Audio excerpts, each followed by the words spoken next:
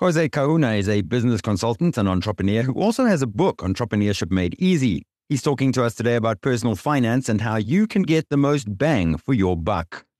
Good day. On today's session, we're going to talk about getting employees. You're not an entrepreneur if your business cannot run in your absence. You are only self-employed. You need to be there for your work to get done. Any successful business is one that runs on systems, not the owner's presence. Systems are run by employees. Fortunate for entrepreneurs, Namibia is an employer's market. That basically just means that we have more employees than jobs. This gives entrepreneurs an advantage when it comes to negotiating salaries and wages. In our experience, entrepreneurs that have employees or helpers such as interns grow faster and accomplish more than those whose owners do everything themselves. With good planning, employees tend to increase the cash flow of the company, making it easier for the business to pay salaries and wages and other business expenses. What is an employee? An employee is a worker who gets paid an hourly wage or monthly salary for a set job.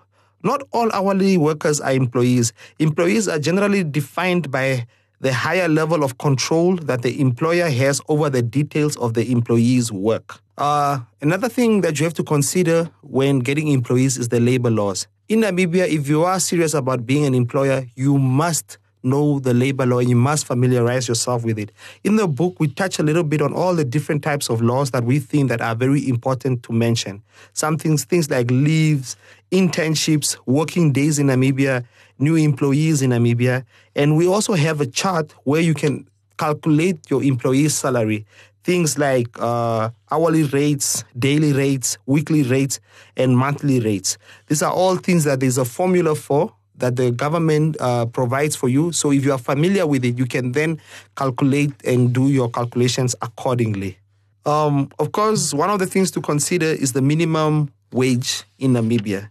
In the book, we touch a little bit on agricultural employees, security officers, and construction officers. So it's very important to ensure that you're not paying your people less than what they deserve, but still trying to balance that with the amount of profit that you'll make. The next part of getting employees that is very, very important is employment contracts. So in the book, we break down things like salary or wages, schedules, durations of employment, general responsibility, confidentiality, communication, benefits, future competitions, etc. These are just some of the things that you have to consider when doing a contract. And finally, for today, there is a difference between a job description versus a job specification. So we'll just go a little bit in that, breaking that down.